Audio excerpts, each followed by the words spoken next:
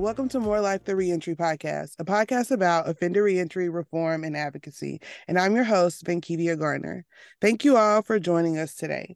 So before we get into today's content, I do want to say, if you enjoy listening to More Life the Reentry Podcast, make sure you subscribe on whatever platform that you are listening to. Follow us on Instagram at More Life the Reentry Podcast and share one of our episodes with your friends.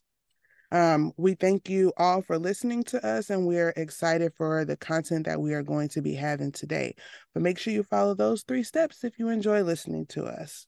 So for today's episode, we're going to be getting into reentry challenges for men and women. I know this is something we've briefly kind of been discussing over the weeks, but just want to send a reminder to people and have maybe a more thorough conversation about what these reentry needs are for men and women as they are released from incarceration, and what they're saying from their perspective is important for their reentry process. So for today, I have 2 guests that will be discussing with us, like I said, the reentry needs of men and women, ways for advocating for change for people as they transition back into the community, and just kind of sharing some recommendations and for ways that we can show up for these individuals. So 2 guests. This is something we've never done before, but this is going to be very exciting, and I'm excited to hear what we're going to talk about today. So I do want to introduce our 2 guests really quick. So our first guest is Dr. Robert Dobmeier, who is a professor in the Sunny Brookport Counselor Education Department. He has worked as a mental health counselor, supervisor, and director, and is a licensed mental health counselor and certified rehabilitation counselor. He has served as the former co-president of the New York Association of Counselor Education and Supervision, and has advocated for the recognition of diagnosis and the scope of practice for mental health counselors. So, Dr. Dobmeier, thank you for being here with us today. Thank you for having me. I'm looking forward to our conversation, Vankivia. Yes. And then our other guest is Dr. Raphael Outland. He is a father, educator, researcher, and critical scholar. He holds a doctorate degree in counselor education and supervision from the University of Rochester, a master's in education from Boston University, and a bachelor's in psychology from Clark Atlanta University. His research focuses on the influence of historical and institutional violence on the lives of oppressed people, primarily poor Black and brown youth. So, Dr. Outland, once again, I want to also thank you for coming on to talk to us about the needs of women and men after they are released. Yeah, thank you for having me, Vankivia. It's a pleasure to be here. Well, as we always start with, before we get into our content, we always are interested in how our guest got involved in this research, this work, or their practice at all. So whoever wants to start, do either of you care to share with us a little bit about how you became interested in working with a justice-involved population or people that are coming out of prison or jail? You can get us started, Raphael. Okay, yeah, I'll get us started. Well, I think what drew me close to this work is, as you heard in my bio, I was striving as a doctoral student where you are, and then also once I graduated, to really try to understand the lived experiences of struggling Black, brown, poor youth. And it had a lot to do with my own upbringing and the environment I grew up. Scotby Road, Yorktown, in College Park, Georgia. And so, I was able to see a lot of things growing up in that space. And so, yeah, just wanted to understand what are the meaning and understanding for, a lot of the urban teens. And so what I realized was that one of the things that recycles the conditions, the struggles, the hardships of poor people in marginalized spaces is the prison industrial complex. And how this tool is kind of arranged to recycle is that not only are most people thrown in a cage, hide the key, that's the practice. But also, we live under one of the only systems that when people get out, they're further socially, institutionally, economically, politically penalized. And so not only is whatever led them to be thrown in a cage a crime, but our society is kind of arranged where people's suffering continues. And as we know, thinking about people like Michelle Alexander, who kind of wrote it clearly, folks with that felony, they enter that underclass. So I start better seeing that when I think about what were some of the struggles of urban youth that I was seeing. And of course, their families were immediate contributors and of changing or kind of contributing to the hardship. So I think in that regard, it led me to want to learn more about what is the prison industrial complex? How does it plague primarily poor people, all poor people's lives in the US? And then I think more importantly about this talk, what do people need once they get out of the cages and return back to our society in order to function, at a humane level? So I'll stop there. Yeah, I will definitely say that's very relatable. Like I've told y'all briefly before this, of coming from a community where you often see this, a lot of crime, you see a lot of teens involved in violence, et cetera, et cetera. I think that's kind of what drew me to it as well, is once I got older, I started really understanding, kind of I started really understanding what was going on and kind of how people were cycling through and what they were cycling through and what was actually happening. And that's when I realized that also that connection of incarceration was going through families, it was going through communities. And, as a kid, I don't know that, but getting older, I definitely have learned that. Racism, and it has troubled me, the disconnection between people is just wears on my soul, quite honestly. It's just very disturbing to see the lack of awareness of each other, the lack of respect for each other. And that perspective just continued as I went through college and graduate work. And eventually I became the director of community services. It's the mental health and the substance abuse services in Cattaraugus County in New York State. It's a rural county. And in my role, I would often go to the jail and meet with inmates and evaluate them, make recommendations for them.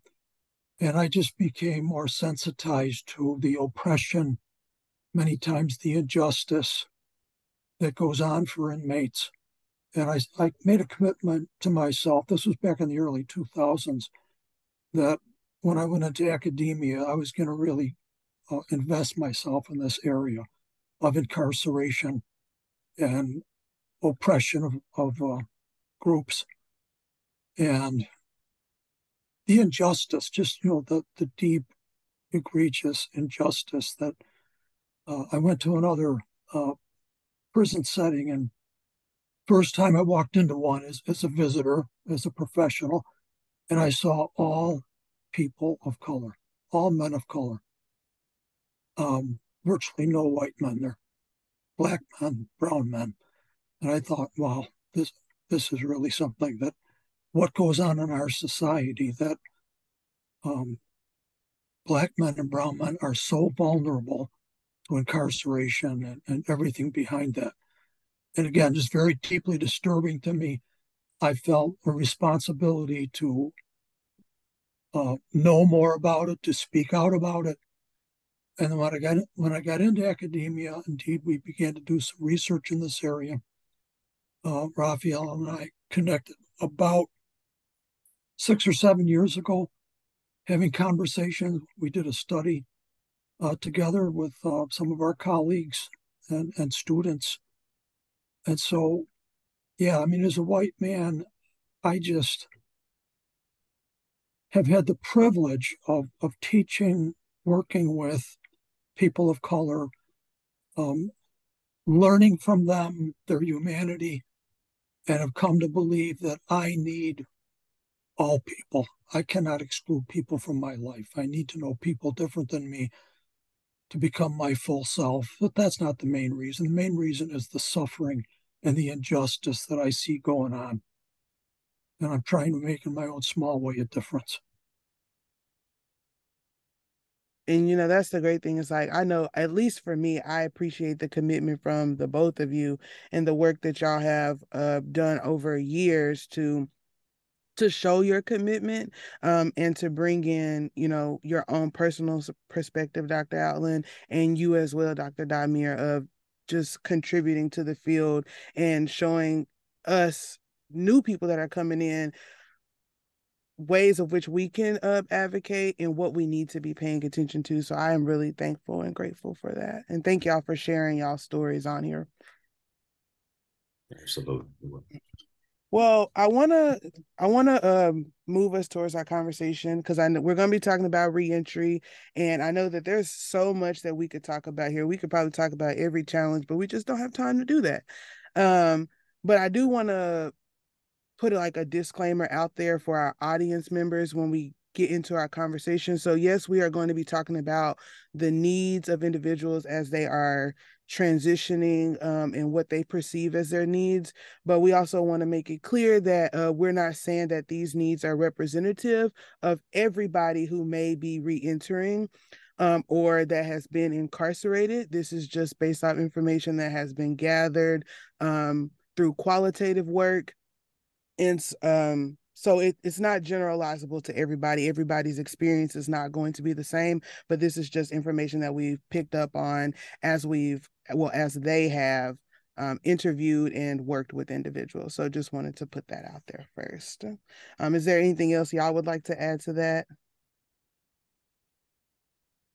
Okay. No. Well, let's get into it. So, reentry.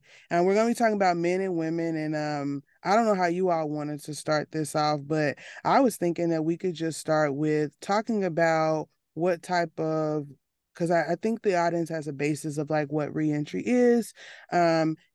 Just talking about when we talk about men and women, what type of, I guess when we're talking about demographics, what have we noticed in this population of incarcerated individuals as it pertains to either men or women and those cycling out of prison? Mm-hmm. Well, where I'll start too, I just want to make sure that we ground ourselves in the continuation of chattel slavery and how the prison industrial complex becomes a reflection of that institution. And one part of that institution we don't talk much about is the economic politics of it all. So in other words, what kind of money flows from the prison industrial complex, and how might that be connected to the elite capitalists' idea of maintaining chattel slavery. So I think about when I was in my doctoral program, with the direct support of Dr. Signithia Fordham, who's at the University of Technology.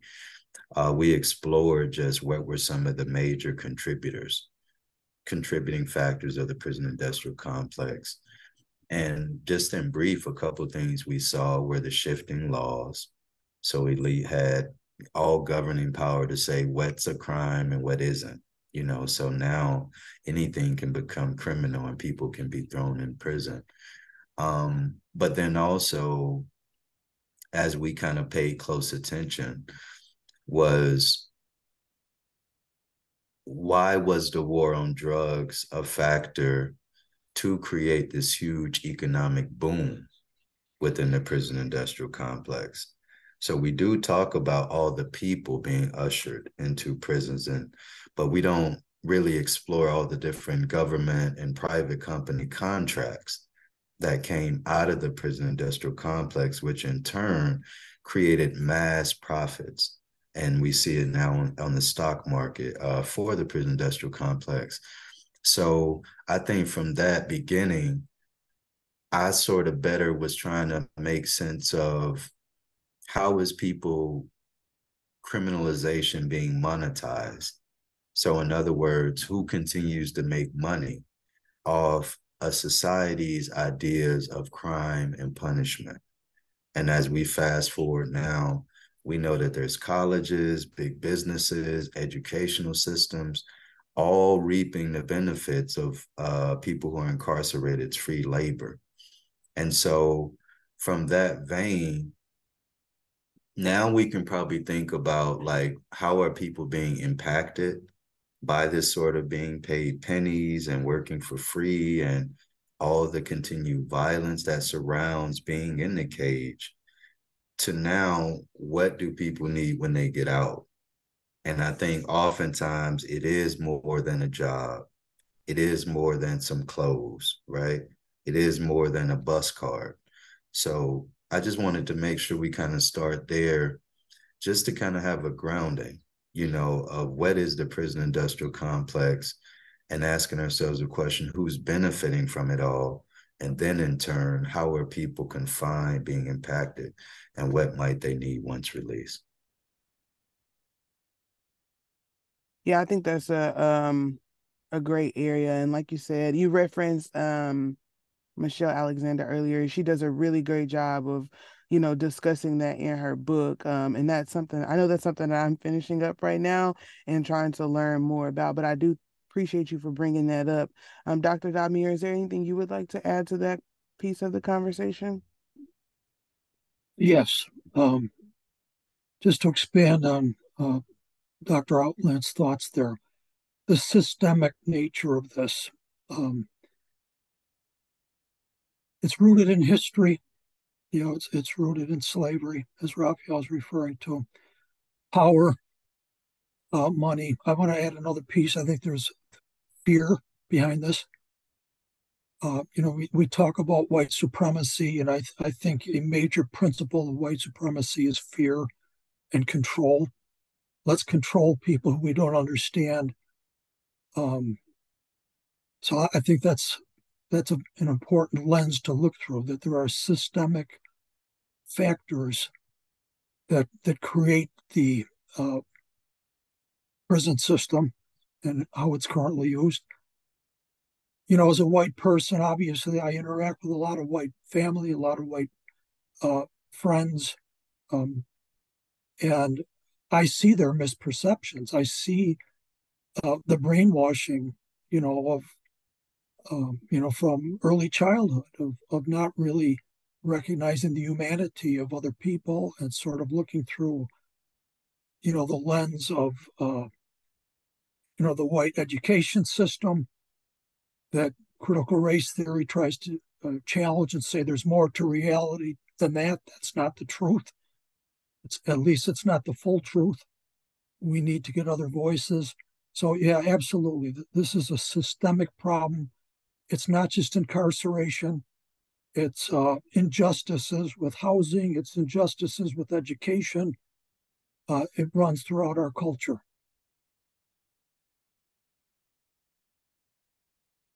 Definitely agreed. There's been so much work that I have looked at and that I'm learning about as I'm, learn more about reentry and all the different layers that have just like compared kind of what you were talking about, Dr. Outland, and what you're talking about what you're talking about now, Dr. Dimir, is that basically incarceration is just another form of slavery.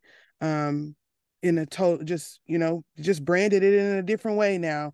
And that's what we have been monetizing, allocating our money to, rather than some of the other things that would be supportive of these individuals, or just supportive of the community in general. So I guess one thing, I know you gave us that like understanding before, like things for the us to think about, and I think that's a good point for our audience to think about is who is benefiting from these, and then we can kind of move on to what are the needs of these individuals. So do is that appropriate for us to move to now of talking about those needs? Yeah, I'm okay with that. Okay. Absolutely. So when we think about, and I know we're talking about men and women here, and their needs can look so different, but they also have some shared needs as well as most people who come out of incarceration. So kind of what, in y'all's work, in y'all's experience, what have y'all been informed of as like general needs for just both men and women? You can get this one started, Bob, if you like, and I can jump in. Yeah. Um, I would say a major area is family. That, we talk to men, some women who've literally been cut off from family. Family washes their hands, doesn't want any more contact. Um, some of those people are parents, moms and dads, and having difficulty connecting with their children, staying in the lives of their children. Not for everyone, but many of them are facing those types of family challenges. Even when family does support them, there may be lack of resources. So family may have difficulty with transportation, getting to the prison or the jail to visit. When family does visit, they often run into some of the same dynamics of rejection and disrespect. In other words, it gets projected from the inmate onto the family. We heard quite a bit about that. And I think a whole other area, um, and we heard this loud and clear from every woman and man that we spoke with, is that re long before the day of release. It has to start um, at least on the day that they are first incarcerated. I think we know in terms of a broader perspective of prevention, it needs to start long before that so that people are not incarcerated to begin with. But let's accept the fact that people are incarcerated, and reentry planning really has to start right away at the point of arrest and going to the court, and then first day in jail, first day in prison, because it's a very long-term process of psychological needs, physical needs, social needs. So we heard that loud and clearly. And then more concretely, and I think that Raphael and you, Van Kiebe, have also alluded to this already, that just practical things of, I need a roof over my head. I need a job. I need money. I need good health care. All of those things are seriously threatened. They're threatened while they're incarcerated, and when they come out in the community, they might be threatened even more. But where are they going to find a landlord who is not prejudiced and who is open to the fact of their having been incarcerated? Are they going to be able to find an employer who will recognize their talents and their skills and not be frightened and put off by their having been incarcerated? Healthcare. We heard some very sad stories about women who are being discouraged from having children because of stereotypes about genes, just really disrespectful and based in ignorance, really.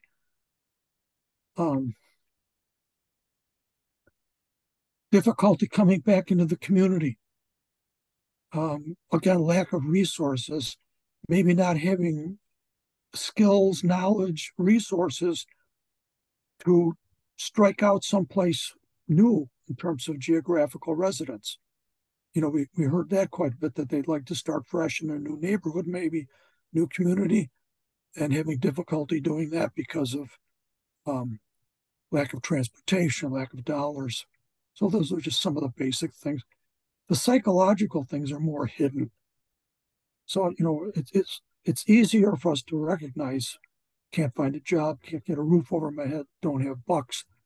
But the psychological oppression is even more difficult, and it's more buried, of how the person is dealing with their own identity. Who am I? What do I want to do in my life? What are my skills? What are my talents?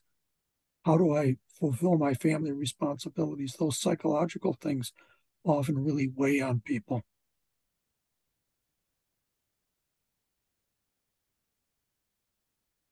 Yeah, I'll add on to that, Bob.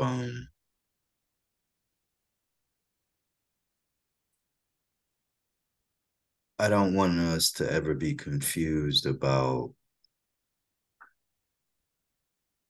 who created, who creates the ideas of crime and punishment, as well as who creates the sort of ideas of a prison and what they have to offer people. And what we've understood at this point is that being confined, having to live in a cage in its own right is a form of torture. You know, this isn't kind of some rehabilitative process. You put somebody in a cage and they're, no, this is a very small percentage of people who come out of that cage rehabilitated versus the large percentage of people who are impacted simply by living in the cage. Not only is the cage its own sense of what Mumia Abu-Jamal would call a state of hell and damnation, but even outside of the cage is the conditions, again, that people are confined to inside are impacting, as Bob, you highlighted, their psychological, emotional, their physical functioning. And so I think two things I want to be sure to point out. One, jails and prisons have absolutely no concern about how families, communities are impacted when their loved one is snatched out of the mist. So in other words, some women, men, even young people may be the primary breadwinner of a family, right? They may be the person who takes the kids to the bus stop and pick them up from school every day. They might be those individuals, but I want to be clear, the jail and prisons have no concern about that. They don't care how those children are impacted, how the community is impacted. So in turn, there's a much deeper impact, and then I think overall need that we're having to grapple with while someone is confined. So while they're immediately snatched out of whatever contributing capacity they might have been a part of, but now once they get out, how have they been impacted by just being inside? And then secondly, based on that impact, now what are some of the needs that they need? And I think one population, Bob, you and I had some discourse about this recently, that we're not thinking and looking too closely at is our elder and our infirmed incarcerated population. Our elder population, very specifically, these are the people who are in wheelchairs, right? Huge population of elders moving around in wheelchairs in jails or prisons. These are the folks who can't get the medical support they need. Well, why? Because it's just not designed to do that. And more importantly, this is the population who is sitting stagnant from that huge population prison boom of the 80s and 90s. So all the mathematicians and stats folks, if we say there was this huge boom of people going to prison, lifers, etc., where are those folks now? And I think now we look inside of jails and prisons, indeed, we see them moving around in wheelchairs and on walkers. And so I really think, one, we got to be honest about who are the elders that are confined right now and how do we perceive them after existing in a prison and jail for so long? And then I guess going back to what we're talking about, what are some of their elderly needs? And as I think you spoke about Vankivia earlier, this looks completely different from a healthy male in their 30s or 40s getting out, and even a healthy female in their 20s or 30s getting out. So what are some of the needs of an elder who have spent 20, 30 years confined, and they finally decided to release that individual back into this society. And I think and for us, this is where I think my final thought, rather than us just shooting out ideas, right? I think we really have to grapple with what this reality looks like with the increased technology, the scant employment, the still like wearing the felony badge, you can't find it, any support. And then on top of all that, we're dealing with the elder, who may even have challenges getting around. So yeah, so thank you, Vankivia, for that question. No, you're welcome. And I hear from just the both of you of just like obviously the very general challenges that we hear about. Some people probably know about. I know just going back to what Dr. Dobmeier was saying, family is extremely disrupted. And like you're saying, Dr. Outland, some of these people may have been taken from, they could be the breadwinners, like you said, they could be the primary caregiver of some sort, and now their family has just been disrupted. But what I'm also hearing is preparation. I heard that at the very beginning too and that's something like as I continue my education that I really want to lean into is because people are not prepared when they come out or they get 30 days before, 3 months before. But like you said, it really starts at the time of arrest. And then that's when you start to have to planning forward. But I do think that there's some truth in that we have to accept the reality of what it is that we are dealing with, that we have these people that are wearing this badge, big F or scarlet letter or something. And these are the concerns that comes with them, depending on if they're an older person, if they're a younger person, and where we are in society as well. It is so difficult. I know people now, it's so difficult for them to come out and they already can't get a job because of the felony conviction, but then nobody's hiring anyways. Or there's not employment available, or the employers are being super picky because they don't have the qualifications, even for just a person who doesn't have a conviction. And so we do have to pay attention to this is really what's happening, and this is just exactly what it is. And the sooner we accept that, the sooner we'll be able to make progress and move forward and change things. Mm-hmm. I'd like to speak about another population for a minute. Mm-hmm. And then, like you said, Bankivia, we could talk for a very long time about different populations and their needs. Mm-hmm. So I want to make sure to address what we heard from women who are incarcerated. Oh, Excuse yes. me, I have to step away 1 second, but Okay. continue. Give me 1 second. I was inspired, I was moved by the transparency of the women who we interviewed. We worked with about 25 women in focus groups. We ran a number of focus groups in the jail setting, and the transparency there about their life, what their life had been. They trusted us. I mean, we were strangers to them, but they understood that we were being genuine about. Please, you talk to us. You tell us the answers to the question of what you need. And they took that and ran with it, and were very honest with us about their lives, mistakes they had made, more importantly, their hopes.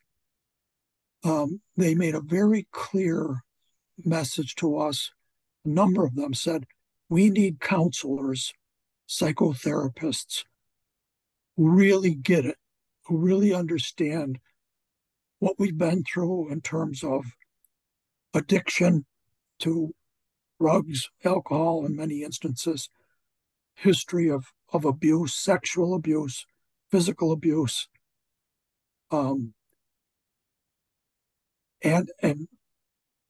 the respect, even given that history, the respect that they have for themselves, the hope that they have, but the realism of what they face in terms of going in the direction they want to go in, namely to live the life they want to live, of being good people, good family members, good community members. That's what I heard a whole lot of. I want to do that. I am that. And I need counselors who can understand me and respect me and really help me to be healed. Mm-hmm. Yeah. And I think, go ahead, Dr. Outland, if you were gonna. Oh no, go ahead, my kid. Yeah, and I think that, like, one of the greatest things about our conversation here is, like, yeah, we're talking about needs of people that are formerly incarcerated or currently incarcerated when they come out, but there's so much missing on the unique needs of certain populations. Like Dr. Outland's talking about elderly people. It's a group that we often forget about that have been. I know that they let a lot of people out on the compassion release because of COVID, and those elderly individuals, what was their life like afterwards? And even women, the system was essentially built, set up for men, designed. It always has been designed for men, and now we have these women, and today even more women going into prison and cycling through the system because of drug problems and all these other different things. And we don't know what they need. We don't know how to support them because these are not the people we have been paying attention to. No, and I'm gonna add this to what you're saying, Vankivia. Even when we say, like, I think Bob, I heard you talking about our past research project, having that opportunity to go in and sit down with women, understand how they've been impacted, what they need afterward. Even when we collect all that information, we say, okay, we got the women know what they need, right? They've been in here. Mm-hmm. When we go try to talk to people who say, we have our the women's best interests at heart, sometimes we're met with like a steel wall. And that steel wall feels sometimes political in our sense, as we were saying, hey, narratives of sexual abuse, sexual harassment, these things were coming out. We almost started to feel like we could get in trouble just for sharing this. Mm-hmm. And we're thinking to ourselves, like, wait a second, like, we're the researchers who was just trying to gather information and try to present it back. Hey, this is what it is. You guys can, but they were when we were saying, hey, this needed to be investigated, checked out. We were really treated as if we were the ones who was causing a problem. Mm-hmm. And I think it's important for researchers, advocates, activists, organizers, all of us to be aware of that. Because if we know, like, there's a steel wall that exists just by us trying to share information that people incarcerated are giving us, or us trying to transform the space on different levels, and we're starting to feel like, hey, if y'all don't have all the evidence, there's going to be a problem. Now we're met with like this sort of question mark of how do we help? Yeah. Okay, people on the other side are saying it's almost a problem by us giving this information. So how do we really advocate and help? And going back to something you said, Bob, earlier about Vankivia's work, I mean, this becomes a powerful tool in giving those voices, those marginalized, oppressed voices, a platform. Mm-hmm. And it grows. So I hope you can stick with it, Vankivia. Look, I hope so too, because that's the goal here, is to give these individuals a voice when, they feel like they don't have one. Because that is oftentimes the case, is you're met with resistance when you present this information to people of, this is what, and it's so interesting to me. We always say, we need to hear what the incarcerated people are saying. We need to get their perspective of things. But like you said, when we get that perspective and we give the information out, that resistance is there. And it's almost like what am I doing wrong? Like, I thought this is what we needed to do in order to provoke some form of change. Mm-hmm. Absolutely. Yeah, and I think one thing for sure, like I know we one thing I do want to ask if y'all can share some information on, because we've talked about a couple of different groups of what are some unique needs for, if you have anything, Dr. Outland, on elderly people, for women, for men, like just some things that are that should be taken into consideration for certain groups as they are reentering. Mhm. Yeah, I can get that started.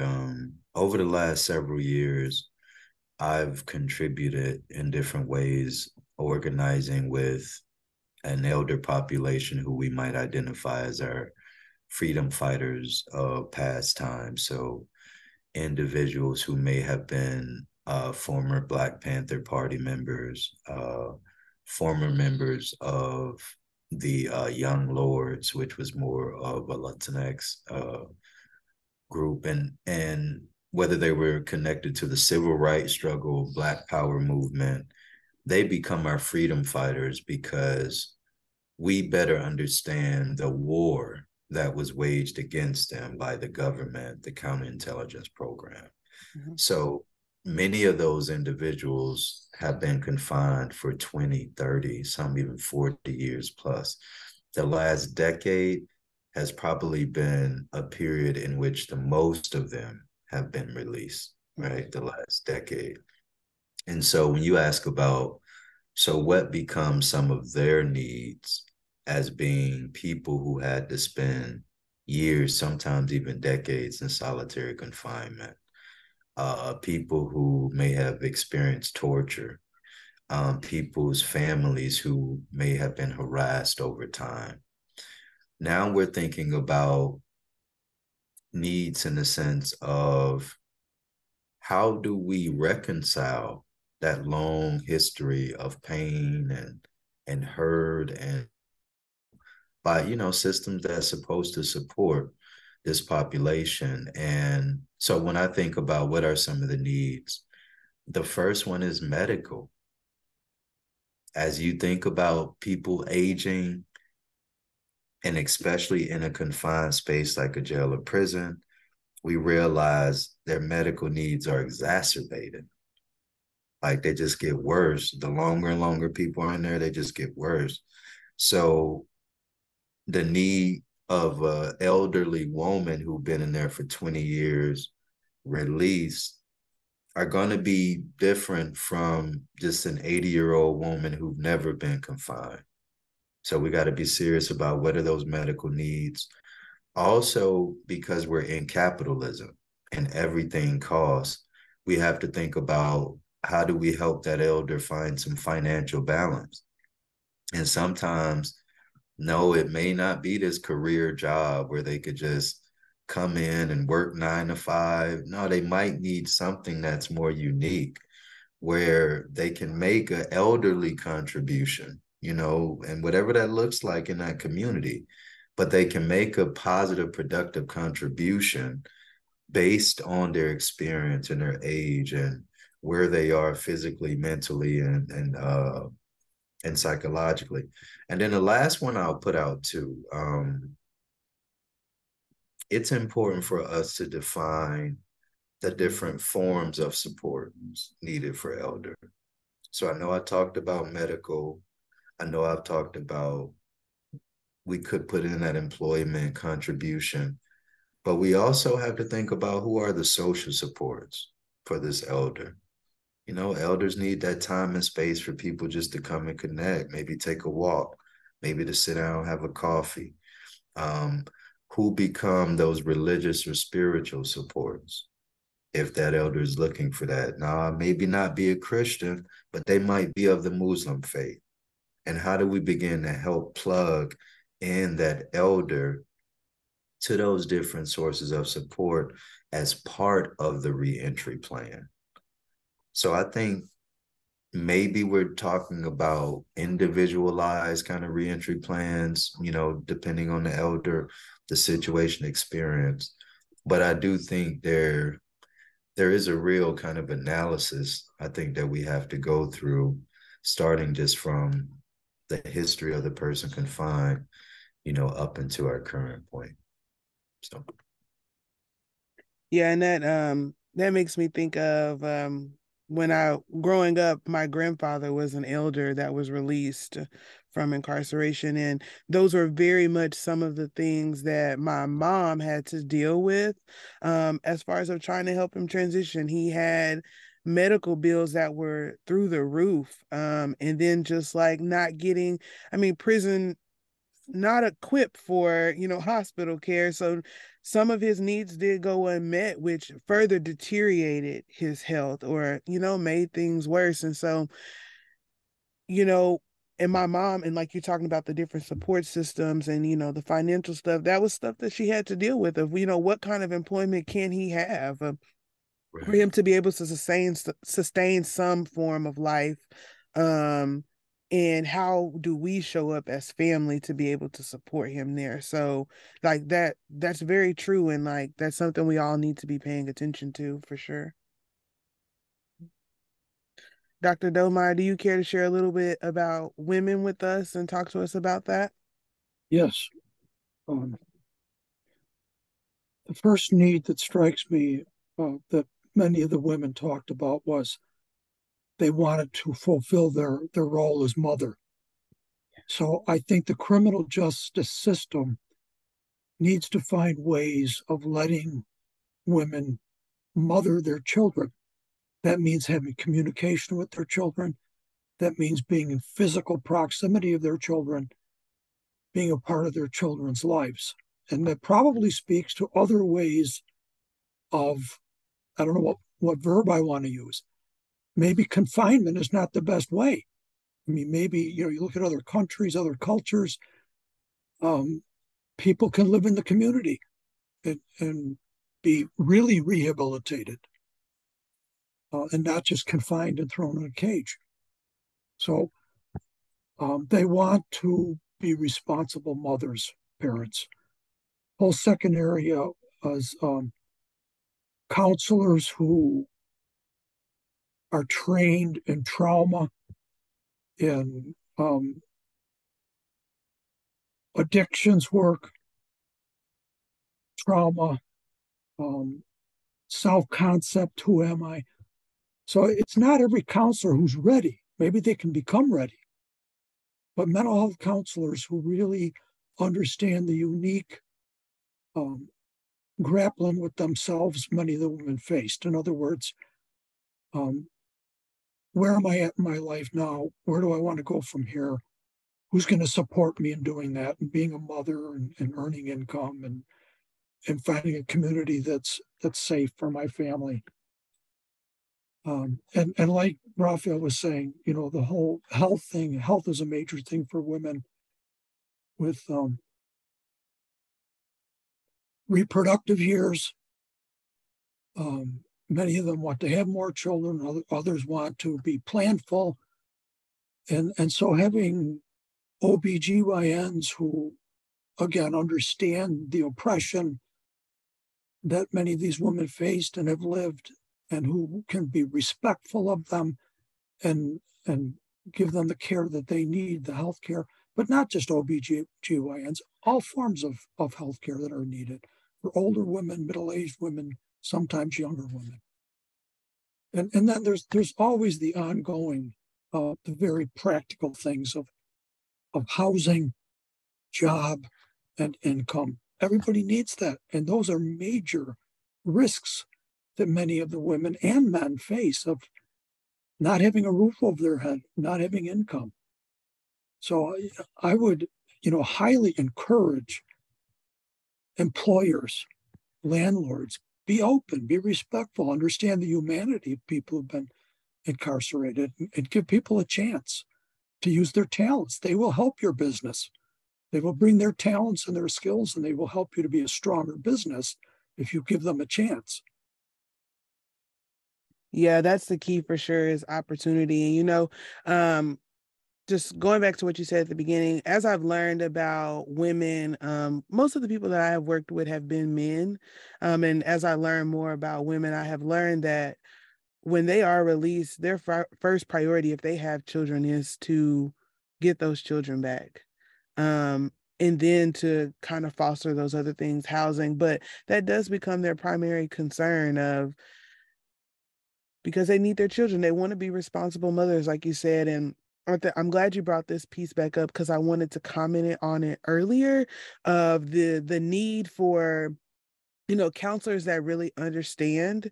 I think that's why, like, I could have taken any other route. I could have went social work, I could have went criminal justice, I could have went in different routes, but I chose to go into psychology and counseling, because yes, we have counselors out there, and counselors do great work, but we don't have a lot of counselors out there that really understand the unique needs of people who are formerly incarcerated and currently incarcerated, and that can help them through this process of reentry planning. Because that's not what we have been taught, at least so far in my education. That's not what I've been taught to do, but that's something that I'm trying to lean into, because these are the people that I want to work with, and I have a better understanding than some of my other cohort members of what their life may be like. So I think that that's just important as we talk about like psychological stuff that we've mentioned on here.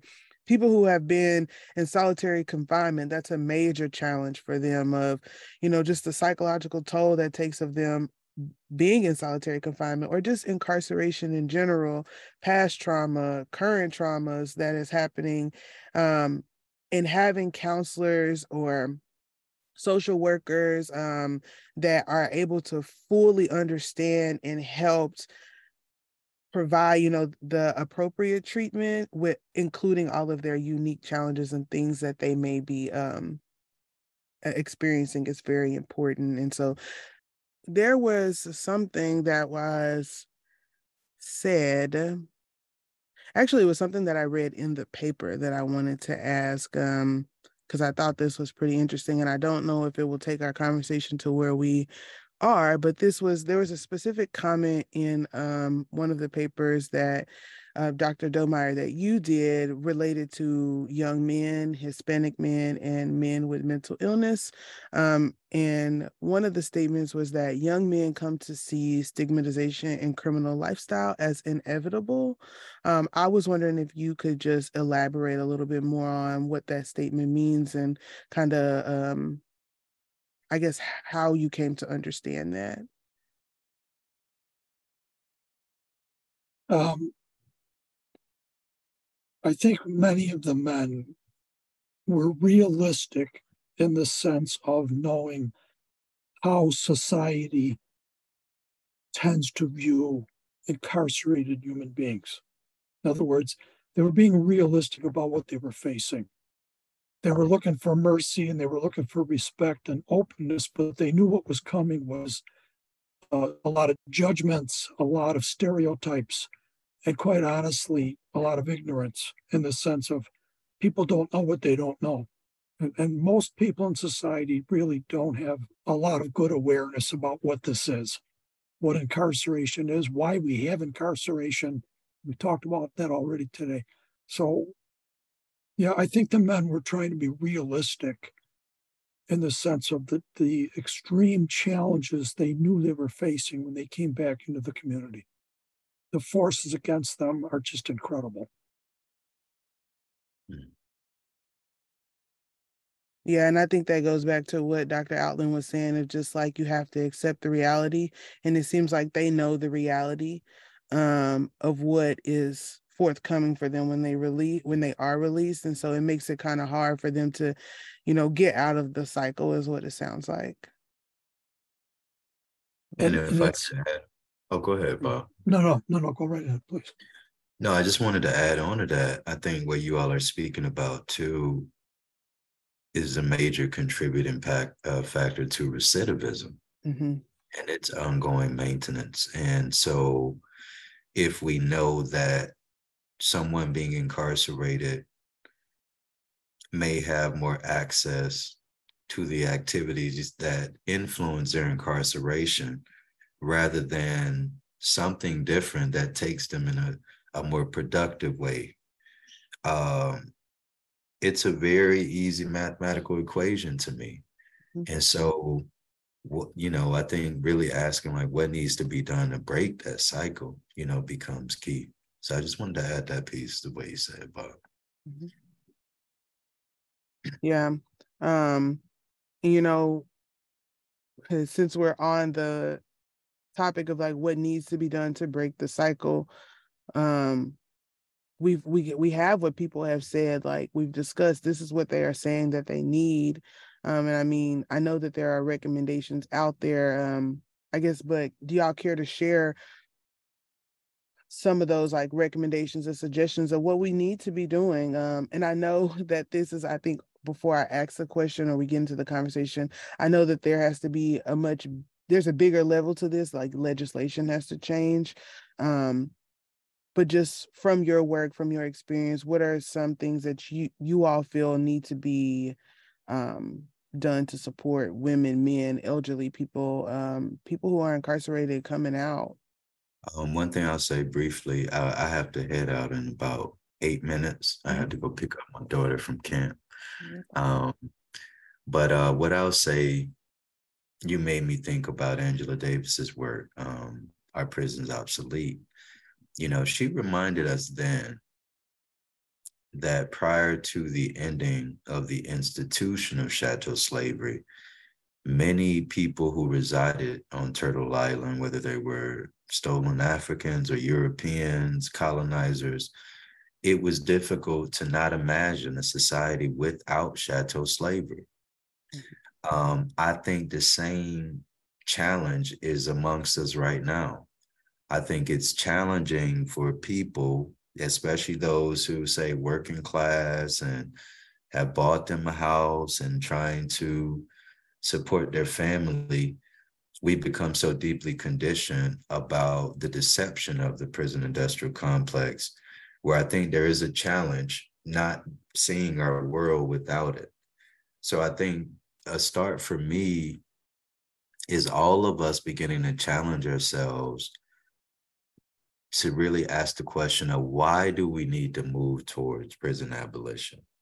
And hopefully, as someone listened to this conversation, gather all the details about how toxic these institutions are, hopefully we begin to reach more of that conclusion that these institutions, such as a prison, is more hurtful and detrimental to us than helpful. And there becomes a real logic now about why do we want to hold on to something like this? Like let's as Davis was reminding, we have to imagine something different, imagining a different way of really rehabilitating people, imagining different ways of repairing certain damage that harmful acts and activities have caused to individuals, others, as well as larger communities. And this is not the same crime and punishment model that we're dealing with now. We're talking about, and I'm thinking about Walter Rodney's Grounding with My Brothers, a kind of indigenous African or even indigenous on Turtle Island reparation process where there could be a clear analysis about what damage was done and how do we repair the damage that have been, that have taken place. But until we start moving ourselves, society, each other towards abolition, we'll probably find ourselves here in the next 10 years, having this conversation and just kind of recycling it. So I'm more clear about why prisons, jails needs to be abolished, and excited just about getting in spaces where we can have more conversations about what can replace these institutions. Exactly. And I definitely agree. Dr. Dobmeier, what are your thoughts, recommendations here? Well, you're asking what needs to be done. And to add to what Raphael's been saying, I think there's big picture stuff that is by far the most important stuff that Raphael's talking about. Changing the system, abolishing prisons. One of the good things is that we have models. There are cultures who do much better with this. In other words, people make a mistake, they do harm, And rather than putting them in a cage and looking down them as someone not to be respected, they're still seen as human beings. And how do we work with this person to truly rehabilitate them? So we can look to some of these other countries and some of these other cultures and learn from them and be humble enough to recognize, yeah, they're doing it better. So the big picture stuff of changing our society to be less racist, to recognize the humanity of people who make mistakes. We all make mistakes, right? Mm-hmm. That's the most important. If you want to ask, what do we do in the short run? Well, let me say one more thing about the big picture.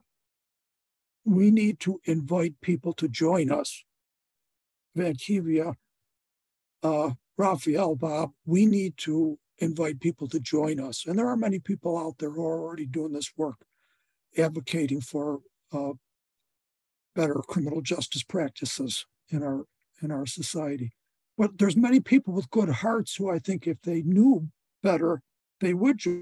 So we need to educate and get out there and raise awareness, have conversations, have dialogue to do better and to, like you say, Vankivia, that a lot of this is policy level stuff. We need to get the politicians, the government people involved to change policies so that when judges sit in courts, the options that they have are different than what they are currently.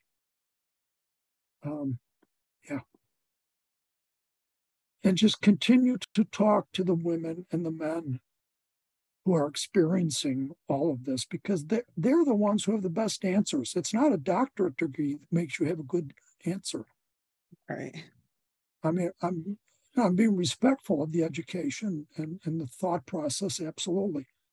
We need good thinkers, but mostly we need people who are living it and their message to guide us and to listen to them and to collaborate together. Yeah, and that's why I really do appreciate the work that y'all are doing, because qualitative work really allows them to do that. And platforms like this podcast allow them to also be heard as well. So, I'm looking forward to all of those things. And like you said, we have to invite people. We have to, we need legislation to change too. But the stuff that we can do now are those things of asking ourselves those questions, kind of understanding these things, having these critical conversations, and inviting people to do this, to be a part of it as well. So I thank you all for all of that insight. Dr. Allen, if you need to go, you can drop off of here if you need to. Okay, yeah. I'll just make a final thought. Vankivia, just want to say thank you for this platform, your intention and just commitment, to giving voice to what people need once they're released. And one thing I'll encourage all of us, as Bob was kind of pointing out, is continue to come together about this work. We don't have to do it in silos and alone, but as Bob mentioned, there's a lot of comrades, academicians, people who care, who's doing the work. So continue to unite with them. And also, we might exist in that academic space, but there are definitely plenty of organizations too who are out there doing whether it's re-entry work, transformative work towards abolition. But I think too, from our seat, in these different towers, we too got to reach out and try to build those bridges between those organizations outside of the academy doing the work and trying to bring some of that learning and knowledge to our students and folks at the academy. So just want to thank both of you all for your work, and Vankivia, maybe in the future we can do this again, hopefully. Yeah, for sure. Always welcome, both of you. Okay. All right. Well, I'll see you guys soon, and I'll talk to you soon. Dr. Thanks, Raphael. Okay. Thank you, Vankivia. Bye. Bye. Yeah, so I think that, that is great. And, before we get off here, Dr. Dobmeier, because Dr. Allen's already kind of giving his kind of summary or thing he wants the audience to remember, I want to ask you the same thing of, what do you want our audience to take away from this conversation today? Yeah, what do you want them to take away from this? I think the most important thing is to try to be open to recognizing the humanity of people who are incarcerated. Look at their humanness. What talents do they have in life? What gifts do they have that they can contribute to their families, to their communities, to the culture? Don't be afraid of them. Be open to them. Recognize we all make mistakes. One person ends up behind bars for their mistakes, another person may not. So try to be open, try to be respectful. The message could not be clearer from older men, from younger men, from older women, younger women. They cannot do it alone. There are just too many forces against them to do it alone. They cannot be the parents they want to be. They cannot be the citizens they want to be. If we, people who are in the free world, namely we're in the community and we're not incarcerated, if we need to help them. First of all, philosophically, just being open to their humanity, but then more practically, if I'm an employer, seek out people who've been incarcerated to help you with your mission. If I'm a landlord, make it clear in the community that you're open to people who've been incarcerated, and then have conversations with them, develop your policies to set up your relationships the way you want to, the way that you will feel comfortable. There's room for success here for everyone, for yourself and your business, for yourself and your being a landlord, and for the people who we're trying to help here. There's room for success. So try to be open. I think that's my main message. Recognize their humanity. Definitely agree. Recognize the humanity, being open, and that there's success for all of us out here. And if we work together, we can all strive to live in the best possible world that we can and the best society that we can as well. So, Dr. Dobmeier, I am so appreciative of you coming on and, sharing your expertise, you and Dr. Outland. It's been such a great conversation to just talk about the needs of these individuals and to give people some more insight on, particular vulnerable groups that we are not paying attention to. So I know from More Life, our team, we are just so grateful, and I say thank you. If I could respond, I would very much like to thank you for the work you're doing, for inviting us. Like Dr. Outland said, Van Kieve, I hope that we can connect with each other more, keep each other, aware of progress we're making in this work, and work together in ways that make sense for you and your journey, and for us and our journeys. Yes, sir. We most definitely can. I'll definitely keep in contact. Love to have you all back on with new subjects, new areas that people can learn about. Okay. But before we get off of here, everyone, I really hope you enjoyed this conversation and that you took some great information away from us. Make sure you follow us on Instagram at More Life, the Reentry Podcast, so you can interact with us and tell us what you learned from this episode. Tell us your thoughts so we can engage in critical conversations about these concerns as well, and things that you are doing or what you feel like should be done to further support these individuals as they go through this process.